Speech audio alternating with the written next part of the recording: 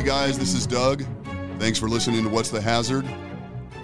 I want to recognize our incredibly generous sponsors, Cheyenne Wolford of Custom Concrete Specialists, John Fallowich Construction Services, Jim Cover, Nebraska Department of Labor On-Site Consultation Group, Danny Arroyo, WorkSafe Consulting, and Building Omaha, a collaboration between the Nebraska Electrical Contractors Association and the IBEW.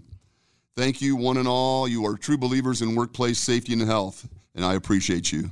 All right, let's get into today's episode. I'm back with my buddy Jim Cover, Program Manager at On-Site Consultation, State of Nebraska Department of Labor.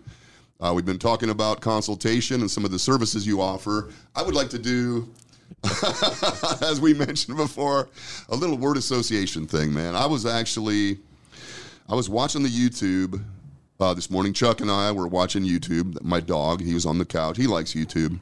So we were watching, and I pulled up OSHA consultation just out of curiosity, knowing that you were going to be on today. And there were a number of OSHA consultation, more promotional type things, that were just introducing people to consultation. But they had the 2021 OSHA Top 10, the most frequently cited OSHA standards during 2021, which interestingly had a very obvious COVID slant to them. I think, if you did get an enforcement activity, it was probably either one of those COVID-related enforcement activities at a healthcare facility or a packing house or something here in Nebraska, or construction, so the guys could be outside. So this is really the first time I've seen the top 10 deviate, other than maybe the place order, over the last 25 years, perhaps, which is interesting. But what I want to do is I'm going to throw out just a topic. Okay. I'm going to go from number 10 to number 1. Okay. And just off the top of your head, just give me, things that you have observed or your consultants have observed, or just things that you remember from your days in the field, if you have any memory of that. I have a few, very few. But I think it's interesting. And, again, we're not trying to solve any problems here. Just, things that come to mind when we talk about these top 10. So I'm going to start off with number 10 was machine guarding. Machine guarding. 1910.212, just general machine guarding. Machine guarding. What do you think about when I say machine guarding? Or what's going on? The continuing bane of our existence. It is. It's always a problem. I bet every report that I review for the guys before it goes out has at least one, if not three, not citations, but notices that we've found something. Mm-hmm. So that's. What does it tend to be related to? Just not guarding something, or part of it's bad information sometimes. Some of it, I think, is you can still buy machinery that needs to be guarded, and it doesn't come with guards, but they'll be more than happy to sell you the guards after the fact when OSHA comes and points it out to you, and you pay your fines, and you have to get new guards for an additional price. That's a great one, man. That's a great observation. And I think too, bad, or maybe just not people using the machine for purposes maybe it wasn't intended for, or bad setup. Everybody buys a machine to do a certain task or purpose, and maybe when the engineering went into the machine guards, those tasks and purposes weren't necessarily taken into consideration, and so then it's modified in the field. Of course. By modified, I mean the guards go in a pile or on a shelf somewhere. Yeah. And then they use, we just found, I don't know how many tons shear out in western Nebraska, as was on a CRT visit. Mm-hmm. And, there were no guards. Really? And when we asked about it, they're like, well, yeah, they're over there, but we racked as a buddy system. We have like 3 people involved with this. Mm-hmm. It's like, so 3 sets of hands getting potentially chopped off. But that's an interesting comment.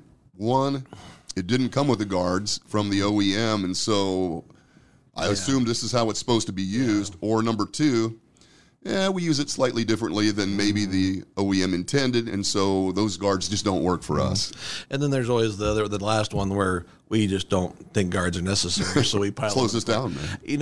And coming from a farming background, I can honestly say that I saw guards laying in the pile and with the stickers on there say "Do not remove," and I would ask, "Do we need to put these back?" No, it's fine. Yeah, exactly. It just gets I get that, man. Yeah, so I understand the concept. It was just in our line of work, it's not acceptable. Yeah, not acceptable. And it really isn't acceptable anyway, but OSHA doesn't really go out to small family farms yet. So not yet. Hopefully not.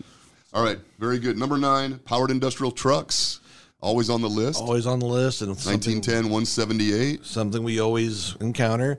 And one thing I think that people don't think of, it covers more than just forklifts. It does. And that's something to keep in mind too. So if you have some type of front end loader or hydrofork or any of those things, the same inspection you're doing on your forklift, you better be doing on those as well. Right. Yeah. And inspections, that's a big one. I think those dailies get ignored or pencil whipped. That is really hard to get the operators to do a thorough pre-use inspection. So we got to keep pushing that. But I do think if we were doing those inspections, a lot of these violations would go away. They would. I mean, it's just like everything. We get in a hurry. Those are the things that tend to get sidelined first and always, and then the result is down the road. I mean, it's always a matter of time. You might get away with it for a month, a year, 10 years, but eventually the clock runs out and you're caught holding the bag. Yeah. All right, number 8, eye and face protection. Excuse me, eye and face protection. That was one of the ones that I always encountered those. I mean, and it's not, if you're wearing, if you're doing proper job safety analysis, you probably should be identifying where these are needed. But also, once you identify an issue, the hardware, make sure they're wearing it appropriately. Hanging around the neck with safety glasses doesn't really afford the protection we were looking for. Right. And then if they're not wearing it and they lay it down on their workbench and it's covered by a ½ inch of dust or something, that's also a hazard. And that's an indicator. Yeah. That's always been an indicator for me. I see PPE just covered in dust laying in the corner somewhere. Yeah. So, I mean, even if it's not, if they don't cite you for it, that makes them look harder. Yeah. I think you're right. That's interesting. But it is easy. And I used to hear all the time, I just can't get them to wear it.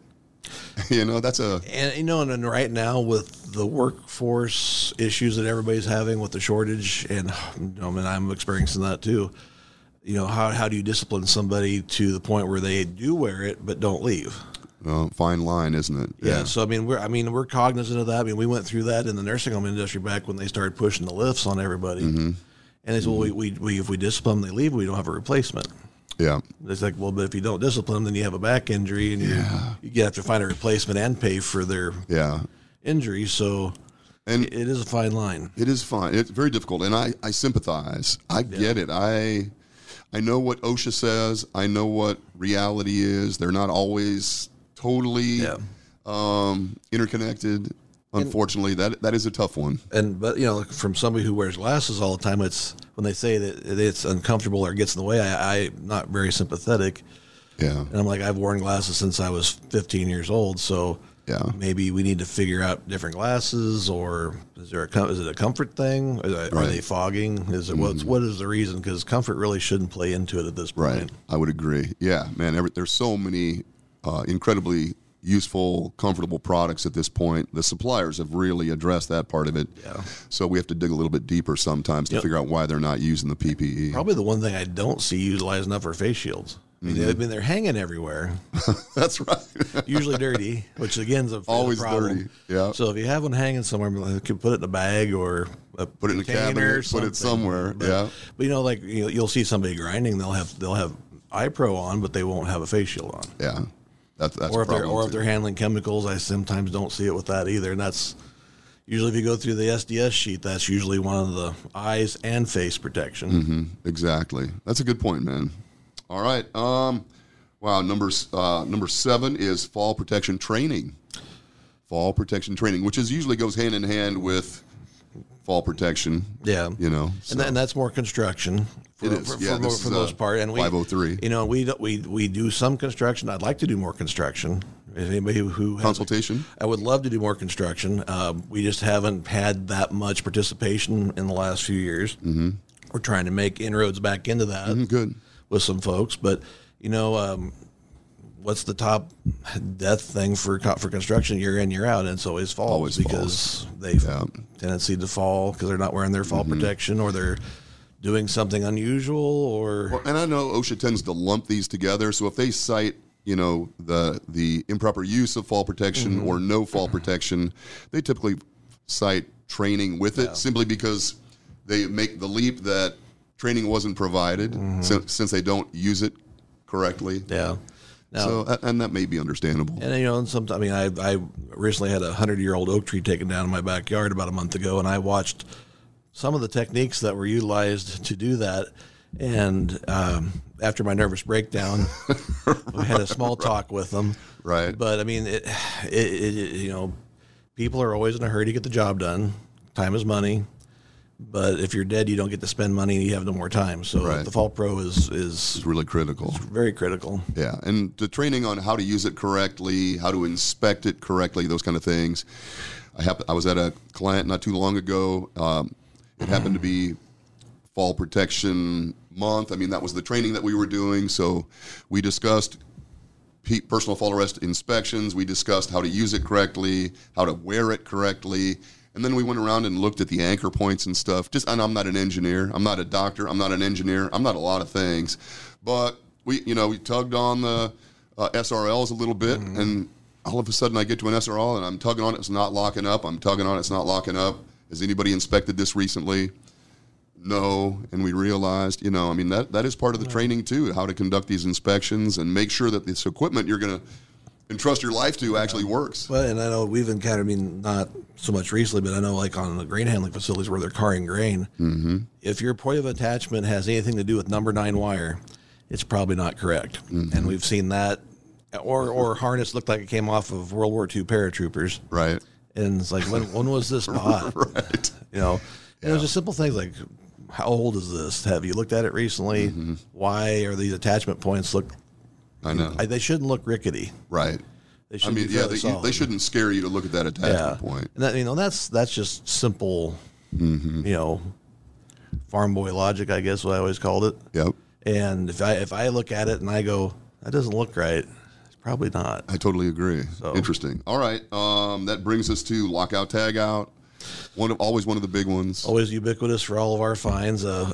It's gotten better. I think over the last 20 years, people have finally started to recognize, but there's always room for improvement, and nobody's ever perfect. So we still find items a lot. The annual certification for folks, they're doing better with that. But the certification process is like, so what did that encompass? And they list it, and it's like, well, that's not really meeting up. So I see that a lot too. So I think everybody knows lockout, tag out needs to be done, should be done, has to be done. But then some of the auxiliary pieces to it, like the yearly training, maybe the locks are your locks. Yeah. I'm trying to think of the term, but they're not to be used for anything else. Oh yeah. Exclusively used for that. Yeah, I know, man. I mean, are you doing those things, or are you using zip ties and tags and we still see this is really, I mean, this regulation in particular is just one that requires eliminating confusion. We don't want any confusion. So if you're using locks for multiple purposes, if you're using different appearing locks, if you're using different types of tags, if you're decommissioning stuff and locking stuff out and all with, your lunchbox all with the same lock, all I see is just, it leads to confusion, and that's something we got to eliminate. And that's probably, I think, one of the biggest standards that, there's so many things that can go wrong under lockout, tag out. If you don't follow any one of these million things, there's the potential for somebody to get seriously hurt is there. And a lot of it's common sense, too. Yeah. It's like, can you turn this thing on? Right. If the answer is yes, we have a problem. Right, exactly. Yeah, and that verification piece that is so critical to lockout, tag out. I hit the switch or whatever. I hit the disconnect. I put my lock on it. Man, did you go back and verify that didn't turn on? That device goes to the piece of equipment you're working on, which so oftentimes isn't the case. So I just really harp on that verification piece. Yeah. Try to start that bastard as any way you can, just to make sure that it's not energized. Yeah, that's the last thing you want activating when you're on your back. I just can't imagine, man. Oh God, this brings us to hazard communication. The bane of my existence for everybody. years. Everybody. But now it's number 5, and it's usually much higher on the list. It's 1 or 2 or 3. Typically, it's because of training. Almost always training. It used to be access to the sheets because they decided to put them in a small locked box in the very highest reaches of the facility. Right. Then they finally had their heads bludgeoned enough that they finally put them out on the floor. Right. But now they're not doing the training. So I don't know how many times I would find somebody, and I'd usually find the most crazy thing on their cart and say, "Hey, there's blue Loctite. What was your training on that?" And if they couldn't come up with something, or at least be able to take me to the sheet, something, which happened more times than not. I know. It's like, if you could just take me to the sheet, I'll be somewhat satisfied. Right. And then they go to the book and they can't find it. Yeah. Either because it's not there or they don't know how to look for it. Exactly. Or even just point on the label, one of the precautions or one of the warnings or something. But now, that now with the advent of everybody having a small supercomputer in their pocket, it's made things a lot better. They can just type it in there and find the SDS sheet, and at least they can find it that way. But, access to sheets, and the thing that some of my guys have been finding, they're still finding, we've been SDS how many years now? I mean, how long it's been about 6-7 years at least.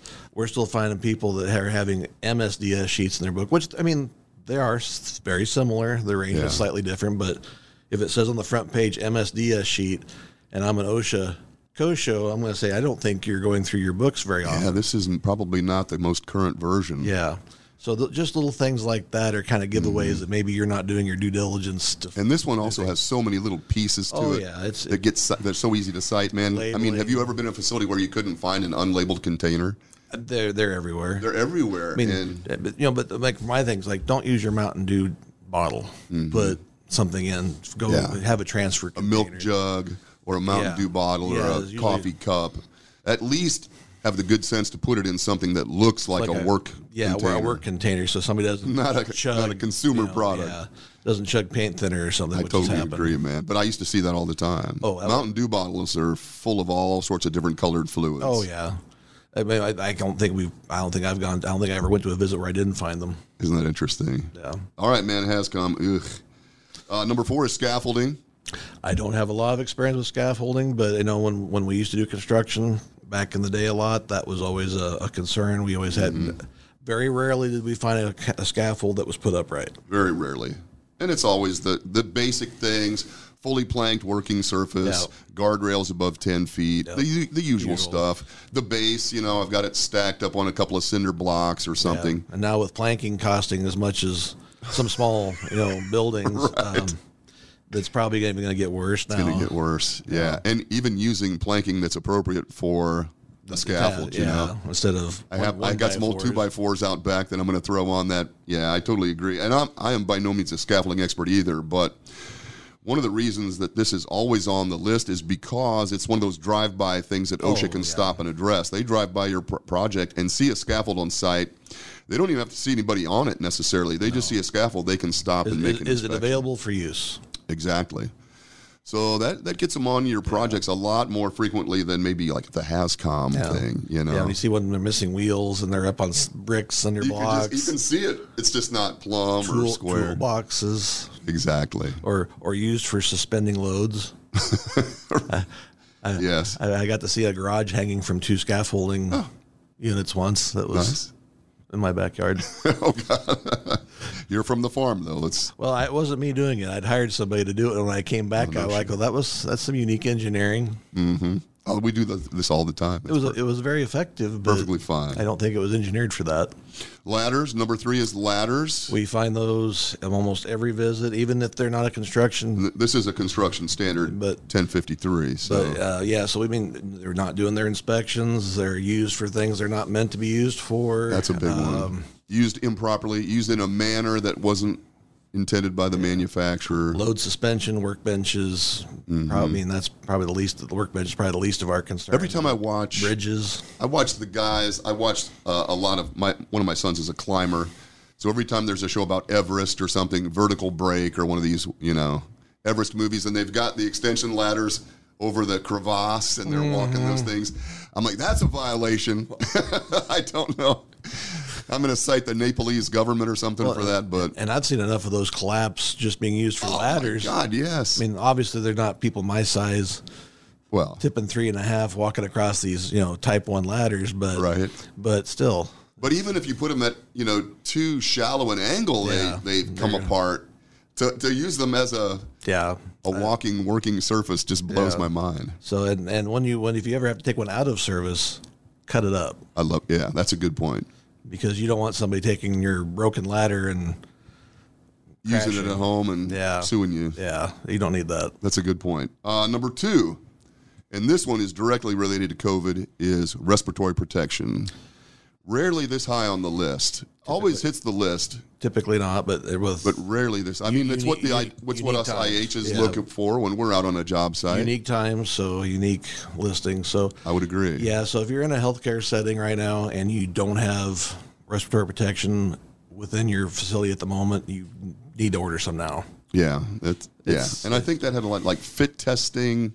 A lot of people neglected to fit test the N95s specifically, and I can remember years ago when we were still talking about tuberculosis and N95 use or outbreaks of bird flu or whatever. Always the mantra was, well, if it happens to the extent that we have to use it to that extent, we'll worry about the fit testing later.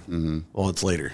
Yeah, it is. It's time. So you had a grace period for a little bit while everything was going down, and now it's later, so you should have some fit testing kits or somebody doing the fit testing for you. I know. And it should be documented properly and hopefully be effective. Yeah. My wife works in a healthcare facility, and she was recently fit tested, and so I was curious about that. Talk to me about it. And it was they used a qualitative. It was an N95. So I think they just smoked her or something, like back in the old days when I was with DOD, I'd put those guys in a bag and I'd fill that thing up with stannate chloride and then make them break the seal and hack and cough. And, they just hated me for doing that. But it sounds like they did it correctly. And I was happy to hear that. Yeah, I've heard a lot of people, I've heard a lot of people talking about it. I think a lot of them are doing it right. Yeah. It's not hard to do. It's not. I mean, if you can read and follow simple instructions, I too can do it. So if I can do it, you and I both. Most people can do it. Go ahead and do it. But the documentation then is critical because they're going to scour right now. COVID, they're going to scour your books, and that's going to be one of the things they really look at critically.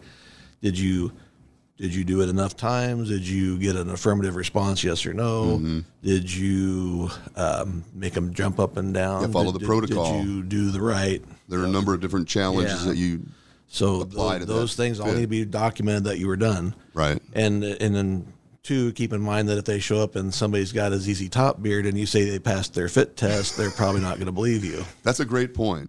And that is the topic for another discussion, but the beard, the clean shaven, fit tested, I shave once a year for my fit test, and then I let my beard grow for the remainder of the year, and that's not really up how it's intended, man. And I saw that all the time. I'd have these guys with beards down to their navel, and they're wearing respirators. Yeah.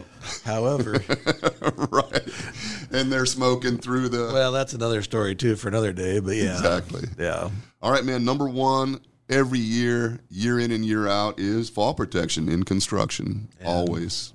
How many do we have just since the first of this year already? I mean, too many. Yeah. But every year we have a dozen or more. And this is not a mystery any longer. I mean, generally the fall protection is on site or in the truck or back at the shop or whatever that excuse happens to be. Yeah. And I get that it's difficult at times to find suitable anchorages. It's difficult to wear sometimes, but again, this is an industry that has really from the days where we used to just put like a rope around our neck and that was fall protection, they are Cadillacs now. They're comfortable, they're stretchy, they fit correctly, and people still just don't wear them. No, and gravity wins every time. Every time. Yeah, a little physics lesson at the end. Very good. But, I mean, this is one... I don't know where to go with this, because I don't think that people are unclear oftentimes about the need for fall protection. They just choose not to wear it. It's the hurry factor. We're doing more with less, and time is money, and every extra step taken cuts into that. Yeah. And unfortunately, that's some of those things that you don't dare cut into. I know. And it ends usually horribly. And I mean, it works until it doesn't work. Yeah. And then when it doesn't work, It's catastrophic. Typically. Somebody's making a phone call telling somebody that their loved one's not coming home. Yeah, which obviously that's what we're trying to put a stop to, man. So, and anybody who's ever talked to somebody who's made that phone call, they're traumatized for the rest of their lives, especially if they had anything remotely to do with it. Yeah, no doubt. So, all right, man. That's the top 10 from 2021. Interesting. Right. Couple of things in there that I hadn't expected, or I guess I should have had, given given the conditions of 2021. So interesting. Hopefully 22 is a better year. Hopefully 20. Yeah, it's been better. Been better so far. So other than that, thank you, Jim. As always, welcome. I appreciate your coming up, and I appreciate what you and your consultants are doing. Keep up the good work. This new CRT is interesting, so if you happen to be offered an opportunity to utilize a CRT, this transfer to consultation rather than dealing with enforcement, give it some serious thought. My guys were really happy with it. So again, Lauren and Anthony did a great job. I was really impressed, and I think my client was very satisfied with the service. So keep that in mind. Cam, our safety brother in the booth, just passed his first aid CPR training. He just had some bloodborne pathogen training. He's on the safety committee here. So he is like-minded. I mean, which I don't know what that says about us necessarily, but he's on our team, man. I'm on the crew, man. You're on the crew. And we appreciate we need as many disciples as possible out there. So, all right, guys, thank you very much for listening. We appreciate it. Have a great weekend, and we'll talk to you next week. Later. Thanks, Doug.